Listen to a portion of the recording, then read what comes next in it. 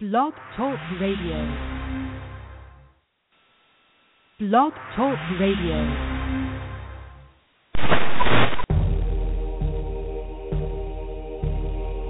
Forbidden archaeology, forgotten history, divination, magic, cryptozoology, UFOs, nature, science, and spirit. All this and more right here on the Main Street Universe Radio Network. This is from the Northern Tradition Shaman website. The word shaman did not originate on this continent. It's slurred from the word Sazamin, from the language of the Tungus tribe who live in western Siberia. Their culture and language, Tungus, are related to the Sami people of Finland. The meaning is not perfectly documented. Some possible translations are pathfinder or lighter than air. Tonight we'll be discussing shamanism, European shamanism, urban shamanism, all different types, right here on the Main Street Universe Radio Network with our guest, Mr. Raven Kaldera. We'll be back in just a moment.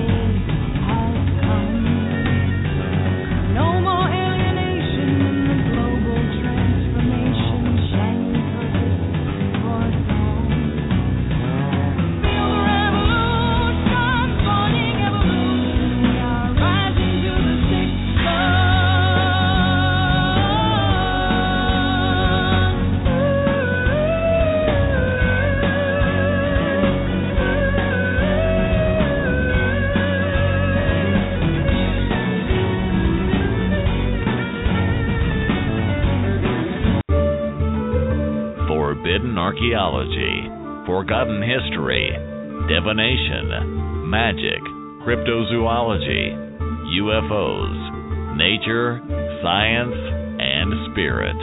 All this and more right here on the Main Street Universe Radio Network. Blog Talk Radio. Mother Hell.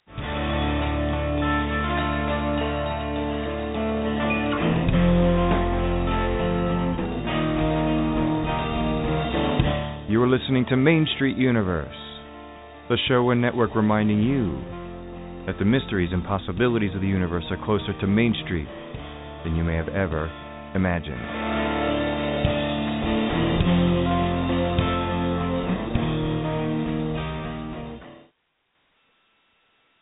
Hello, everyone, and welcome to the Main Street Universe Radio Network. My name is Daniel Michael, and we are awaiting Raven Kaldera. I'm sure he'll be here in just a moment. And right before we get there, I think I see a number.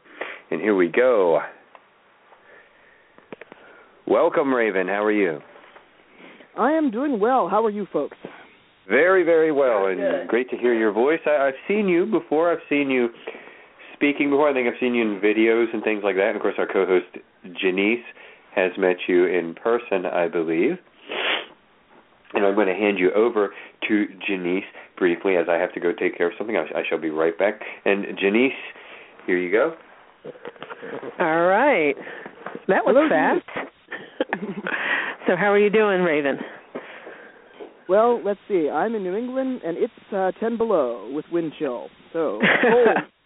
Yes. It's 17 here, according to the card that I was just in. But still, bitterly cold. It's definitely January. So yes. So tonight we're going to be talking a little bit about shamanism, traditional as well as urban and other different types, and your practice and maybe a few of your books. I have your hand fasting book, and Daniel wants to say something. Hold on. All right, I'm back. I was actually lighting a stick of incense here. Sandalwood, which is our favorite, or my personal favorite, as well as Dragon's Blood is. But I mentioned in the opener, I know you might not have heard that, but for those joining us, in the opener I mentioned, and it was from your site of Northern Tradition Shamanism, the idea that the word shaman did not originate here on this continent, and I wonder if you could maybe expand on that a little bit. Well, actually, a lot of linguistic studies have been done on the word. It entered the English language from the Tungus group of languages, which are Siberian, actually, or Western Siberian. They think it actually the folks in Siberia got it from India about a millennium before that. But it is Siberian, and it came into our language through a particular anthropologist named Mircea Eliade, who was Romanian, and so that was closest to him. It's the word that he knew because he was from Romania, and he wrote some books on shamanism in the 1940s and 50s, which are still classics today. And that's where we sort of got the idea of having it become a generic word for indigenous tribal spirit workers around the world. Oh, okay, I see. So it's it had originated with this person in I just lost Romania. Yeah, he took it from the Siberian tribes who were using that word and versions of that word, and had been for many, many centuries. And now it's become so. The assumption is that I think a lot of people on this continent actually have told me that they thought it was Native American, which is funny. It's right. No, it's from Siberia, other side of the world, guys. Right. Well, when I first went to my first shamanism class, it was a Native American shamanism class.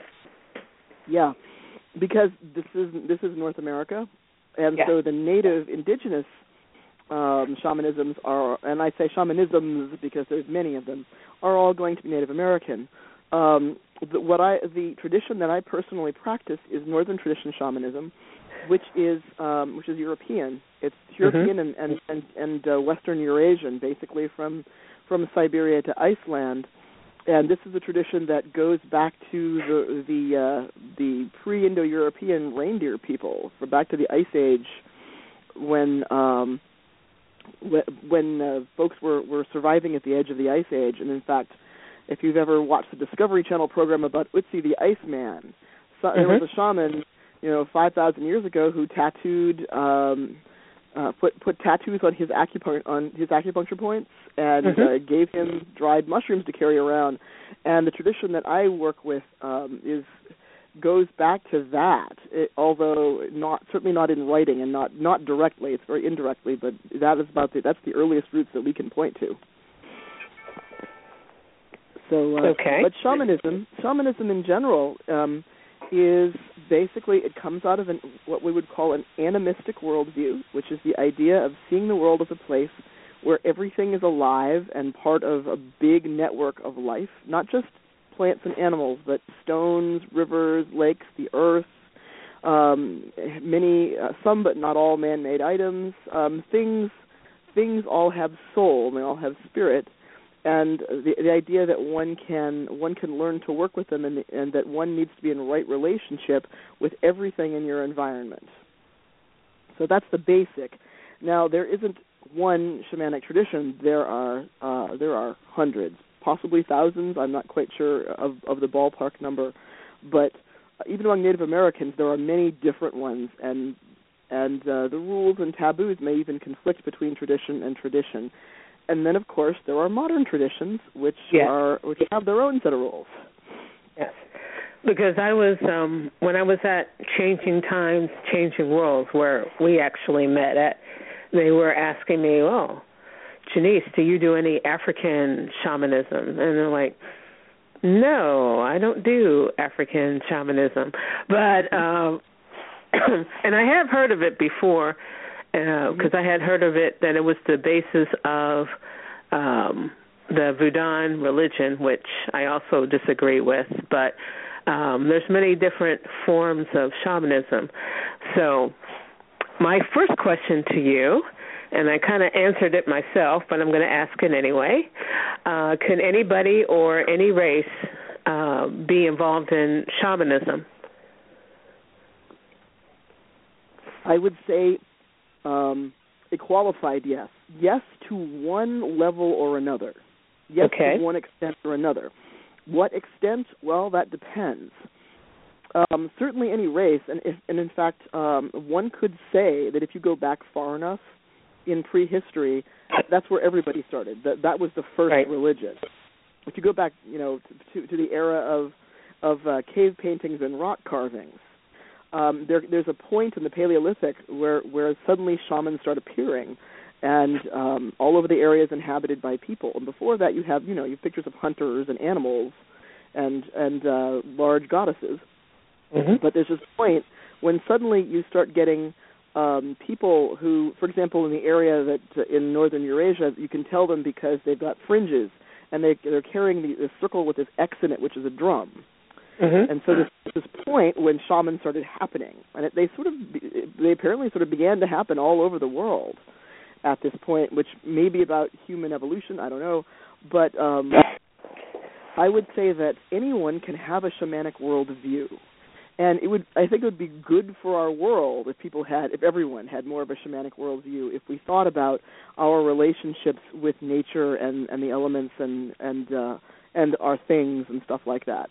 Anyone can do that. That is irrelevant to who you are and what you were born of. Many people, I think of any race, but not everyone has knack. Many people can learn to talk to or listen to or somehow feel or communicate with certain sorts of spirits. This will vary from person to person, and then you have a small percentage of people who have a really good knack in that way, and just naturally the broadband never shuts off. And of those, my tradition divides those practitioners into two groups: shamans and shamanic practitioners. And this is only the definition in my tradition. Other traditions define those differently. In my tradition, a shaman is someone the spirits actually grab, and they pick up and they say "you," and often that there's a near-death experience involved, and or a long protracted illness or a stint of insanity or something, and then they come back from that and they're different, and they basically the spirits set them to doing a service job for their people forever. You don't get to back out of it. It's very non-consensual in a lot of ways, and a lot of anthropologists going around the world and talking to folks talking to shamans over the past 150 years, really made note of how non-consensual it is, and it's out of dire necessity. And on the other hand, a shamanic practitioner is someone who has talent and desire and a calling and chooses their level of involvement with spirits, and chooses their level, what level of mediation that they wish to do, and what they are willing to take on, and whether they want to be a professional or whether they want to just do this for themselves, their family, and their friends. So I would say the answer is yes, but what kind of involvement, that will vary widely depending on the person, their desires, and their inborn knacks. And I wanted to get to another point, because you mentioned you taking it from what ethnicities, then down to individuals, of course. And then I would like to also, I guess, remind people, because it is on your site, we mentioned the origins of the word shaman being not from this continent. And then we mentioned, as I said, ethnicities, and then back to the individual self. But you yourself are not associated with some that would say they have some shamanic things about them, such as a Satru or heathen groups. So yours is a different shamanic tradition. Yes, Northern tradition shamanism it's very small. There are obviously because European descended people, we had 1,000 years of possibly more like, in some cases, more like 1,500 years of these traditions being lost and then being stamped out. There's it's taken. There's not a lot left. Or there's not a lot of people left who are doing this. And while it's seeing a bit of a resurgence today, most people, when they think of shamanism, they think of some kind of indigenous shamanism. On this continent, mostly Native Americans, but maybe some other people might know about Siberian shamanism, or Korean, or Taiwanese, or African, or something like that. Shamans from all over the world in indigenous cultures. And the thing is that everyone has a shamanic heritage. It's just for some of us, you have to go back a lot further and look a lot harder. And you mentioned the rebuilding story, which some people associate with a shaman. And I think that's interesting. And part of it could even be meaning that you had to be rebuilt, you were torn apart and rebuilt in some way. And yeah, that's true. That's actually true, and that's the dismemberment. The dismemberment vision is something that happens to classic shamans all over the world. And in fact, when it happened to me many years ago, I had no idea what was going on. I was just a dumb white American, and I knew nothing. And this came out of nowhere, and there were ancestors and ghosts and gods and spirits and a near-death experience and all kinds of stuff. And I was like, whoa, what the heck? And I went to anthropology books because that was the only place I knew to go. And I looked at this and I said, wait a minute, this has been happening exactly like this, including the dismemberment vision, which happened while I bled to death in a hospital. This has been happening to people like this all over the world for thousands of years. This has got to be something real. And what I think, and what I know from my own experience and from talking to those other people who have been through that particular thing, including the dismemberment vision, is the spirits really do come down and rebuild you, because in order to be a shaman, you've got to be able to carry and channel a lot of really strong energy, a lot of heavy voltage, if you will, because you have to be able to do a lot of work, and you can't do that without with your energy body, if you will. The energy channels in your body being normal, they have to be kind of jacked up. To use a modern metaphor, it's sort of like pulling out 110 electric and putting in 220. Mm-hmm. I'm an electrician too, so I know exactly what you mean. Yeah, and there's basically having studied extensively around the world with this sort of stuff, there's two ways to do that. You can do that the Eastern religion way, like the yogis do, which means spending 20, 30, 40 years doing these disciplines over and over and over again and making that your life's work, and then eventually you can slowly stretch it to that point.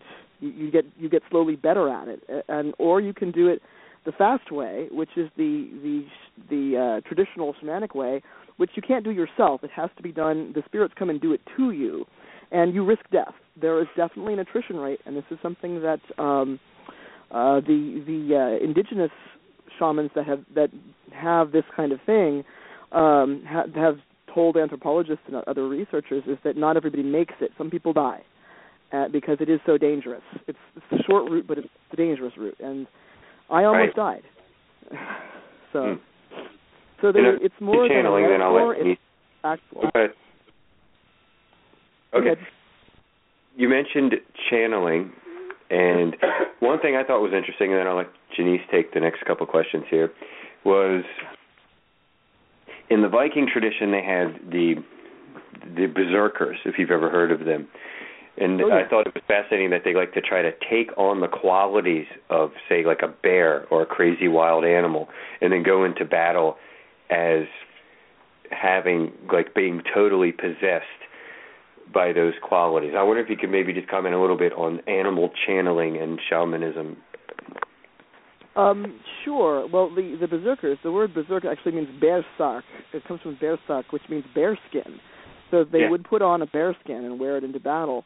And basically, a lot of the work and techniques of shamanism involve altered states, and there's many different kinds of altered states and many different ways to get there. But you don't. Someone who is a shaman or a shamanic practitioner does not just go into an altered state for recreation. They don't do it for fun. They do it for a purpose, and they use it like a tool. And the idea is that altered states that would be devastating to someone if they just came on are controllable. So one thing that the berserkers would do is they would control the altered state of high adrenaline, sort of insane rage, in the sense that when you've got all that super adrenaline going on, you don't feel as much pain. You don't notice if you're hurt. You could just sort of plow through whatever it is, and not. You've heard of people lifting cars off people and stuff like that. When they're in an adrenaline, it gives you extra muscle power. It does all kinds of stuff. People do things that they never thought they could do. So the berserker learned how to go into trance in a way to trigger that, and they could turn it on and off. And it was, I'm sure, it was a terrifying weapon in battle. Yeah. So you were talking about the altered states. And I know that one of the classes, I did go to 2-year classes. One of the classes that I went to was the Eightfold Path of Altered States. And I know it's a little bit long, but could you go and talk a little bit about what they are? Sure, Reader's Digest condensed version. In my tradition, we see the various ways to get into altered states as an eight-spoked wheel, and nobody does all of them. Most people do 1 or 2 or 3. The idea is you have so many because no one is right for everybody. And the first one is the path of breath, which is breathing and meditation and chanting and that kind of thing. That's the easiest and slowest learning curve, really. Takes a long time, but it's safer. The next one is the path of ritual, which is doing specific ritual things over and over and over again. You call up an emotion and then you repeat it, and you just do that again and again. The third is the path of rhythm, which we often think of when we think of modern shamanism: drumming, dancing, using rhythm instruments or using the body in a rhythmic motion. And if you want information on the shamanic rhythm path, the best book I can tell you about, I can suggest, is Drumming on the Edge of Magic by Mickey Hart, who was the former drummer for the Grateful Dead. I think we have that book in the house. Yes, that is one of the best ones, but he's also, he does a lot of ethnomusicology as well as being a great drummer. And that's a really great book on that subject. The third one is the ascetics path, which is a really long, slow one that a lot of yogis do. It's very Eastern religion, and it includes things like discipline, paring down, sensory deprivation, bodily purification, things like that, which can be anything from saunas to putting string up your nose, just all kinds of stuff with that. Silence, anything that's a favorite one of very monastic type groups. The next one is the path of the flesh, which is sex magic, which is the altered state people get into when they are heavily into the sex act, and the idea is to control and sustain that and use it.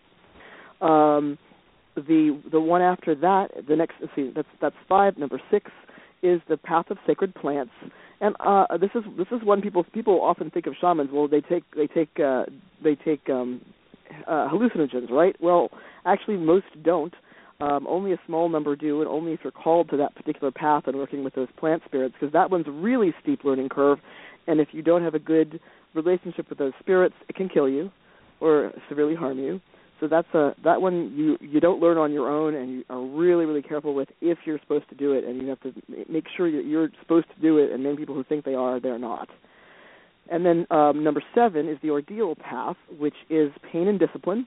If you think of like the Lakota sun dance, pain and endurance, Lakota sun dance, or the Hindu Kavadi ceremony, or even some of the Catholic flagellatory orders, or things like that. It's using the body's own chemicals in acts of very controlled pain and endurance to put one into an altered state.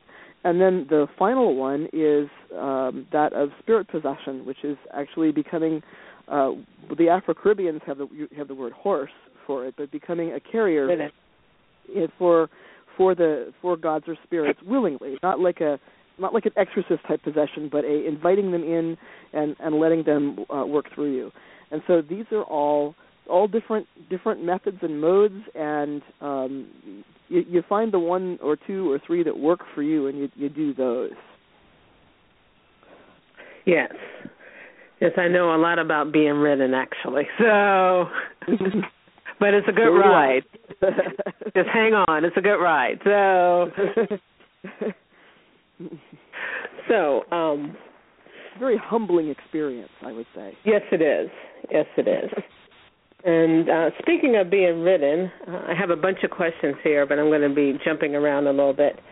How does one get seized up by spirits? And go ahead.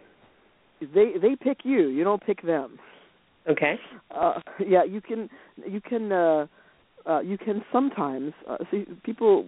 In my worldview, spirits are people, in the sense they're capital P people, but they're people. They are actual entities. They are not metaphors. They are not archetypes. They are actual entities. They have their own agenda. They often, some of them are sort of on the same level with us in terms of what they know and what they can do, and some of them are much larger than us, and they see farther and know more, and may or may not want to help us. The ones I've dealt with either have been indifferent or they have wanted to help me in some way, but they want something back. They want my attention, my time, my putting work and effort into the world. So you can approach spirits. You can approach many, many different kinds of spirits. There are spirits of earth and air and fire and water, of land and place, of rivers and streams, of stones, of animals and plants. There are gods of many pantheons. I'm a polytheist as well as an animist. There's all sorts, and you can approach them, and you can make an offering. And if you wanted to, it would do for you to think about what kind of, if I was this kind of spirit, what kind of offering would help me, would be useful to me. And you can ask, and then you can sit quietly and see what comes. And generally, if I am approaching a spirit, I'll try 3 times to make an offering and sit quietly and see if they are willing. If I get some kind of feeling from them, at least. And if after 3 tries it doesn't work, then they're just not interested in me, and I move on. Yes, I follow the same philosophy, actually. But getting caught up in non-consensually, that you don't do that. You don't try for that. That happens or it doesn't. And usually that generally tends to happen like before you're 30 years old. That happens earlier in life, somewhere between puberty and 30. Actually, usually the majority between puberty and 21, that sort of thing. So if you're already like so significantly older than that and it hasn't happened, it's not going to happen, and that's okay, because people say, "Oh, I want to be a shaman," but being a shaman is really hard. Yes. And there's no pop quiz with it either. Oh no, you could die.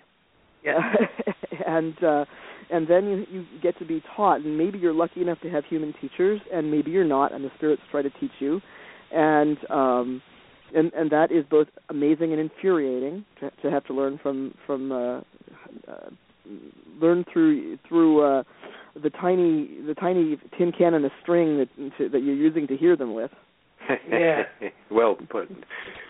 And we're going to take a brief break here, Raven. Just a half-hour break. We've already been talking for a half hour, so it's going very nice. And we're really glad to have you here, Raven, by the way, on Main Street Universe. We've had a lot of great guests here in our 4 years of being on the air. And we're going to come right back just after a brief song break, Raven, and then we'll have a few more questions for you, including the origin of the drum or your favorite drum that you might use, as well as some other questions. So we will be right back, folks, with our guest, Raven Kaldera, discussing Northern tradition shamanism and other aspects of other shamanism as well. And we'll be back in just a minute or so. We're just taking a brief half-point break. Be right back. Forbidden archaeology, forgotten history, divination, magic, cryptozoology, UFOs, nature, science, and spirit. All this and more right here on the Main Street Universe Radio Network.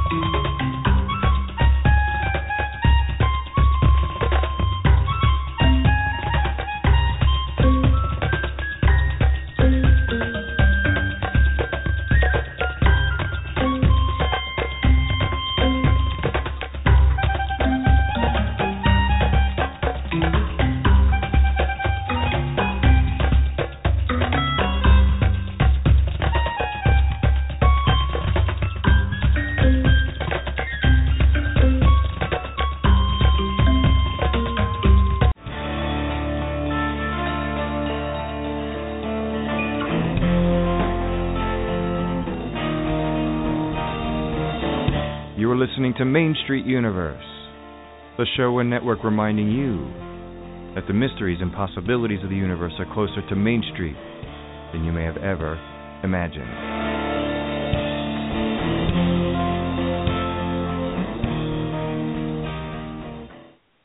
All right, everyone, and welcome back. And a portion of that plug is from a piece of a song from my band Dragon's Head, which is actually here rehearsing this evening, and I'll be joining them after the show. We have our fiddle player here, or violin player, as well as our bass player. I think I hear him upstairs, and our engineer. And I want to welcome everybody back. We're talking to Raven Kaldera. We're talking about shamanism. And one aspect I'd like to discuss, Raven, because when people think shaman, I guess one of the very first things they think of is drums, right? And maybe after all the other stuff we discussed. And so I want you to maybe mention the nature of your drum. I've actually got a couple of them. drums are in nearly every shamanic tradition. I think a few of them tend more towards rattles, but most of them have drums. And the drums go all the way back to Paleolithic times. The very first drums were African slit drums, which is basically a big old hollow log with slits of different lengths cut through the wall of it. And we have one in the backyard that we made for fun, and you beat on it with a stick, and it makes interesting noise. And eventually, people learned how to take animal skin and stretch it over a frame. And if you think about it, that's what we are. We are skin stretched over a frame. And then you call the spirit into the drum, and that drum will do a particular thing for you.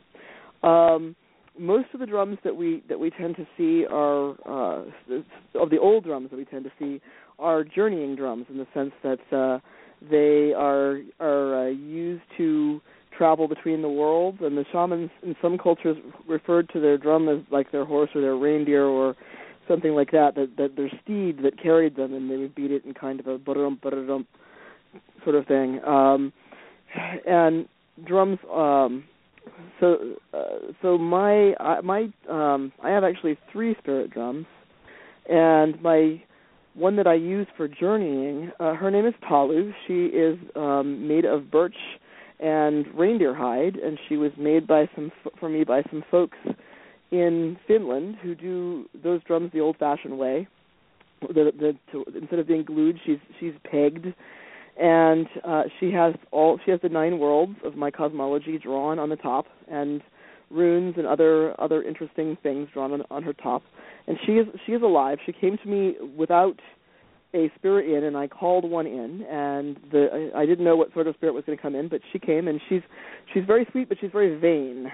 And her name means story in Old Anglo-Saxon. And she has sort of jingly ornaments all around her edge, because in my tradition, the kind of drum she is called a runabomb, and we don't have rattles. Instead, we have these jingly, clacky things, different ornaments that you hang around the edge of the drum, and so the drum itself functions as a rattle. And she's very vain, and she likes people to admire her ornaments, and periodically she'll throw 1 or 2 of them off, and as a way of saying to me, I want new ones. And then I have a great, big, huge drum that's about 4 feet across. That is my healing drum, and it has a map of the human body. If the human body were a landscape, we're looking down at it from the top as some kind of a symbolic landscape. And that one I actually use to hold over clients, and I'll chant and push energy through my voice in the drum into their bodies, using the drum as kind of a focus, like a lens, into particular parts of their bodies. And that's used for healing. And I've got a 3rd drum that's a doombeck with shells on it, that is my water drum, that's for working with water spirits. It wasn't unusual for shamans to have half a dozen drums. Some only had 1, but some had collections of them for different purposes. All right. Sounds good. I love the sound of the drum. It's just very much like the sound of a heartbeat. Are you there? Yes, the rhythm. Oh, okay. The rhythm method. The rhythm path isn't for everybody, but I think most people who do shamanic work do find it useful. They do find having that beat, and you could do all kinds of interesting things with drum beats and with rhythm. I've heard. I think one time I saw a video of you on YouTube or somewhere, and you were doing a drum divination. Maybe you can describe that one. I think you had a thing on top of the drum, and you were tapping it, and then seeing where it lands or something like that. Maybe you could describe that a little bit. Sure. That's another thing that is traditional for the runabomb. And my drum Talu, like I said, she's got things painted on her top. She's crowded with symbols. She has all kinds of little symbols. And one of the ways that I do divination is that I will take someone's personal item, like a car key or a ring or some sort of small thing, like a pendant, that they would wear all the time or carry around with them that would have a lot of their energy on it. And I just put it on the drum, hold the drum up in the air, sort of flat, and tap it underneath a specific number of times, and then see what symbol that little item landed on. Okay. So that's part of your... Go ahead, I'm sorry. So that's part of one of the things that you do as part of your shamanistic practice? Yeah, in terms of divination, I had to learn, I was asked to learn 27 forms of divination. It could be any 27, although runes and the drum were required. There were half a dozen that were absolutely required. I couldn't pass up, but the rest of them I could choose. So, yes, I learned 27 forms. And so that's because when clients come to me, sometimes some forms of divination are more appropriate for their answers than others, or some forms just speak to me about this client and this problem. So my first divining, if you will, when anyone comes to me, is to sort of hold my hand over a box of whatever supplies I brought in that day and see which divination method speaks up and says me. I like that. Mm-hmm. Sort of like waving your hands over the box to see what comes out. You know, is it going to be runes? Is it going to be tarot? Is it going to be the drum? Is it going to be reindeer knuckle bones? Just different things like this. All right. So I have another question. What is the real difference between core versus urban shamanism? Well, there's books out there, you know, urban magic and urban voodoo and urban hoodoo. It's always something urban and another thing. So what's the difference? Okay, well, first of all, with core shamanism, that's a term that was invented by Michael Harner, who is the guy who founded the Foundation for Shamanic Studies, which was the first real big modern shamanism, modern shamanic tradition. He and I disagree on that terminology, which is okay. He has his terms. He basically went and learned the techniques, the altered state techniques, some of the energy moving techniques, and he felt that because so many of these, not all, but there was a lot of commonality in these techniques across cultures, he felt that this was the core of shamanism. And so he basically took those out of their cultural context. And so, and although some of them still many of them are still kind of South American because that's where he learned his stuff. But he took them out of their context and basically is teaching a tradition where he says that you can take these techniques and you can apply them into any context. Now, assuming one could do that, and I mean these are tools. These are all just tools in a big old toolbox that goes back thousands of years. Yes, you can do that in an urban way. The core shamanism is strictly just the idea of taking the traditional techniques and ripping them out of their cultural context and applying them to any other cultural context, including modern urban America. Whereas urban shamanism usually partakes of that, but a lot of urban shamans, for them, it's less about the techniques and more about the city spirits. Just as there are spirits of place that are woods and desert and everything like that, there are also spirits of the city. Often the larger land spirits have been killed off and replaced by the city spirit, who is often very powerful in big cities. And there are spirits of old buildings and sometimes city ancestors and things like that. So this is someone who's practicing. So urban shamanism is usually someone who's practicing some kind of spirit-based shamanism, although it might not be spirit-based, but that is using urban spirits rather than the traditional nature spirits. And my difference with Michael Harner on the term core shamanism is that I don't believe those techniques are the core. I think the spirits are the core, and those techniques are merely the shell. But one of the things that a lot of core shamanism teaches is that you don't have to believe in the spirits to do this, which is true if you're only just using energy moving techniques and trance techniques. You can still do a lot of things without any spirits and without believing in them. But there are many, many, many more things that you can only do if you are working with spirits. So urban shaman might be doing core shamanism in an urban area, or they might be doing spirit-based shamanism in an urban area.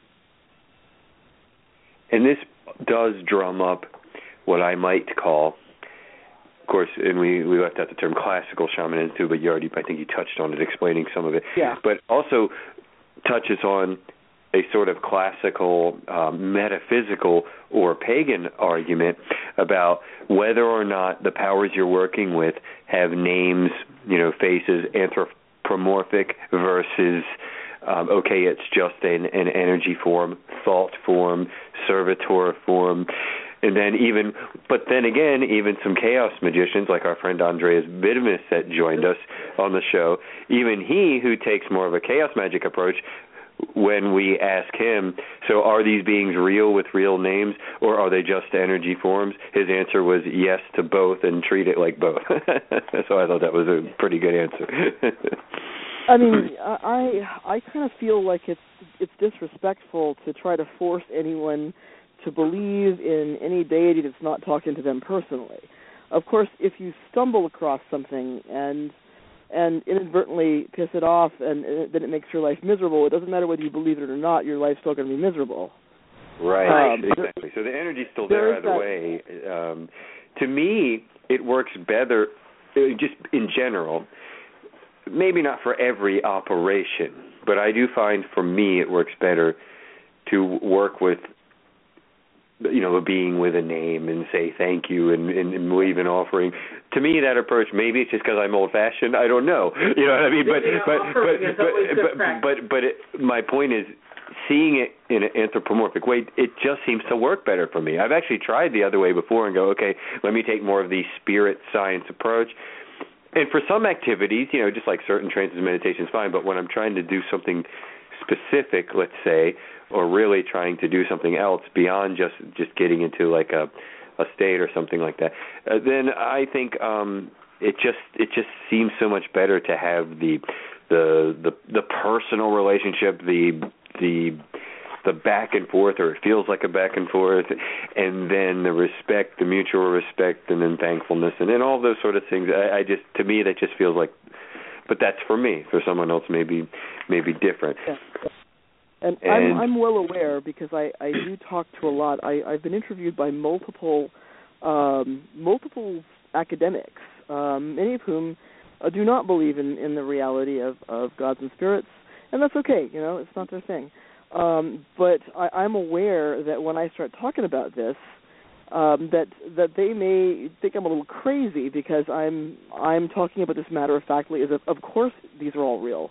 Of course, these are entities with which one could theoretically have conversation. And while we have human filters in our meat brains, and so part of how we see them is our filter, they're still there, and they have will and agenda and feeling and thought. And but I also realize, sooner or later we come down to this hard, sort of rock and hard place, where you gotta either believe in the 6-foot-tall rabbit in the middle of the living room, or you don't.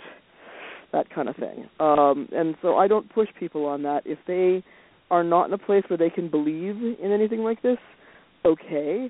But when they ask me, can I do shamanic work and not believe in any spirits, I say, no, you can't really. And in fact, many spirits would be offended by the idea.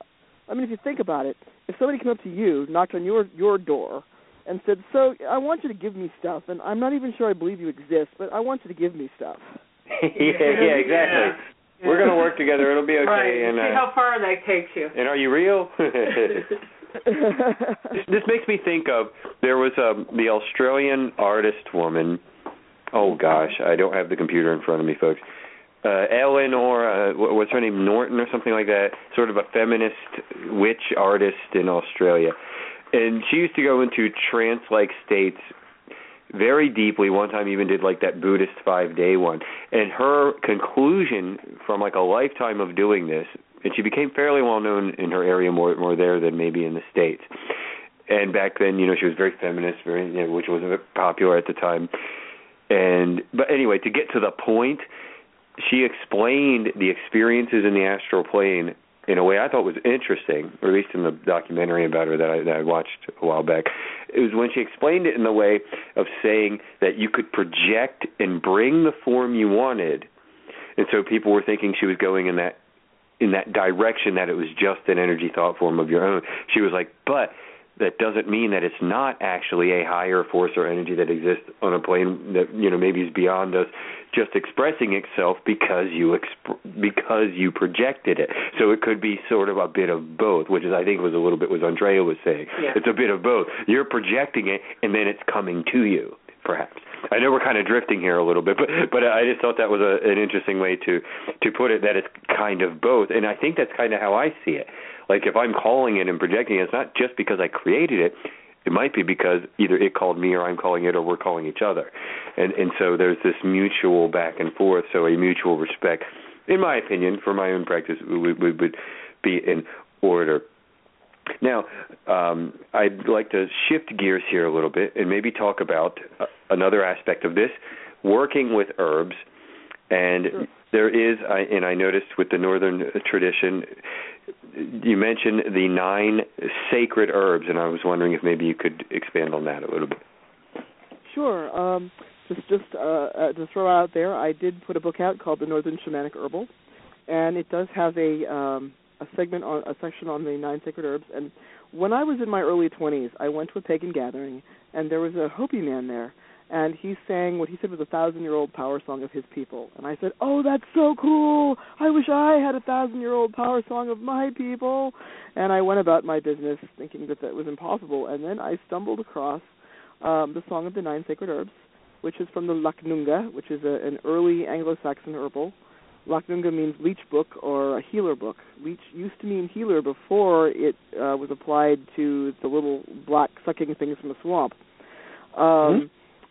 And the 9 sacred herbs are mugwort, plantain, crabapple, fennel.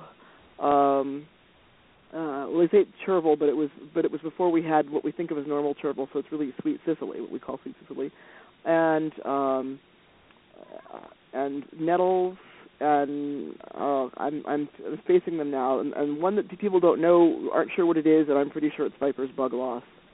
And basically, you sing this song. The first half of the song is all like hymns to these herbs, all in Old Anglo-Saxon.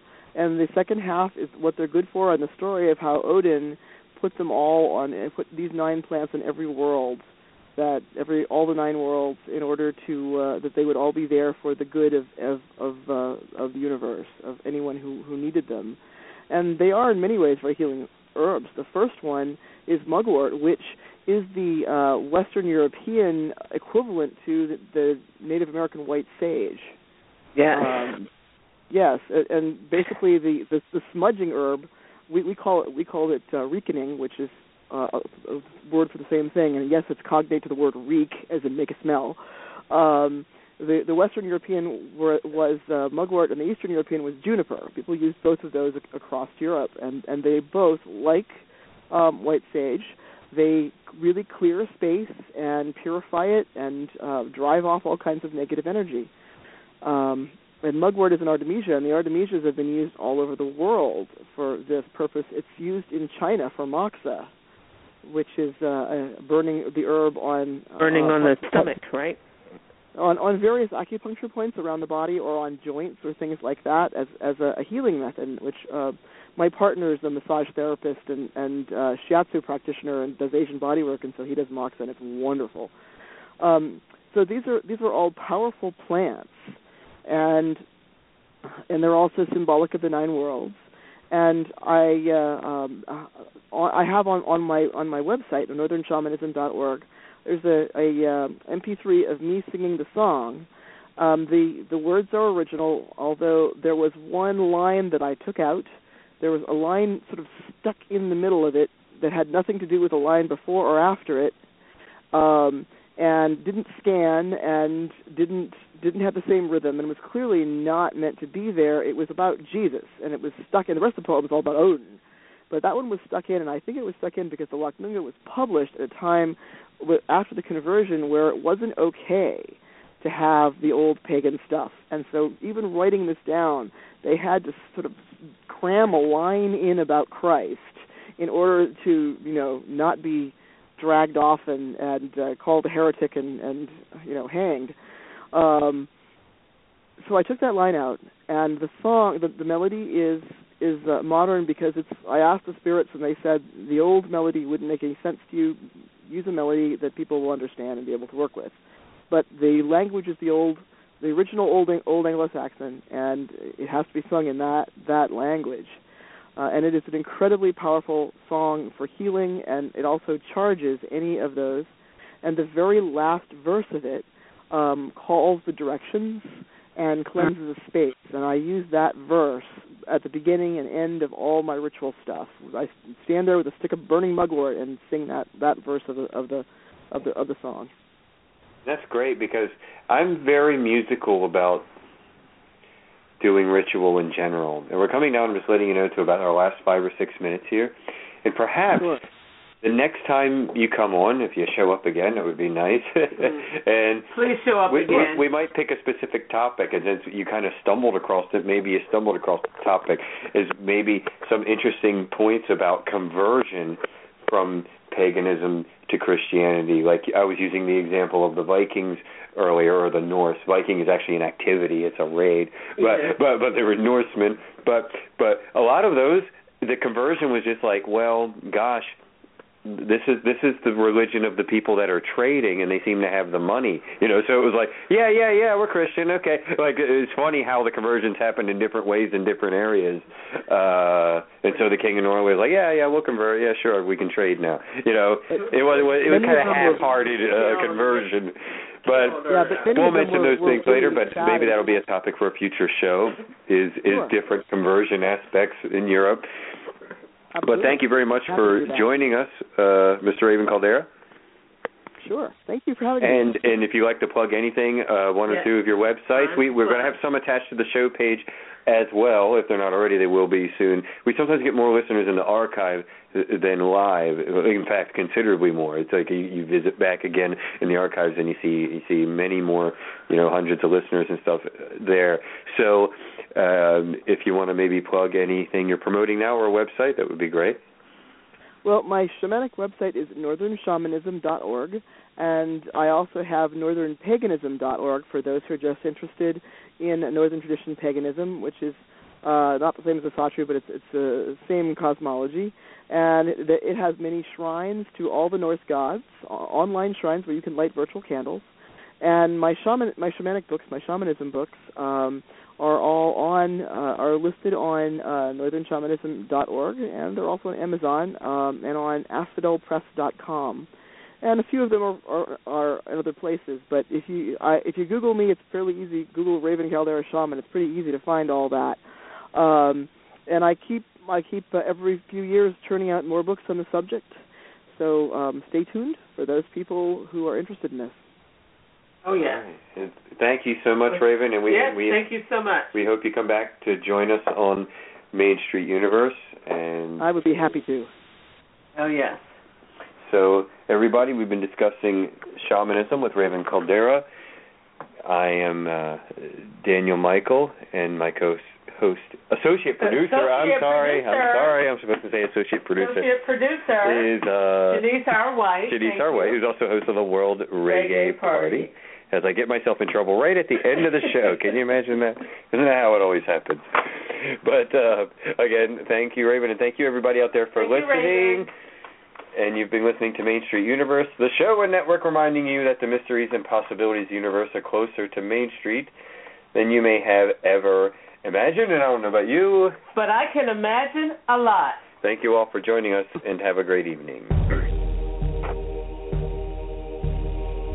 Forbidden archaeology, forgotten history, divination, magic, cryptozoology, UFOs, nature, science, and spirit. All this and more right here on the Main Street Universe Radio Network.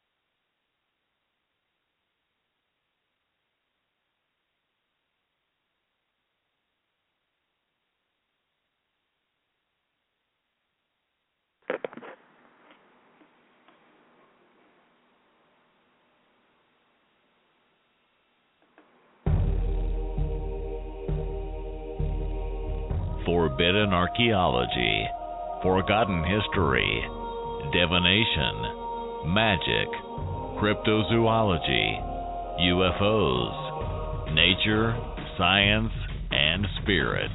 All this and more right here on the Main Street Universe Radio Network.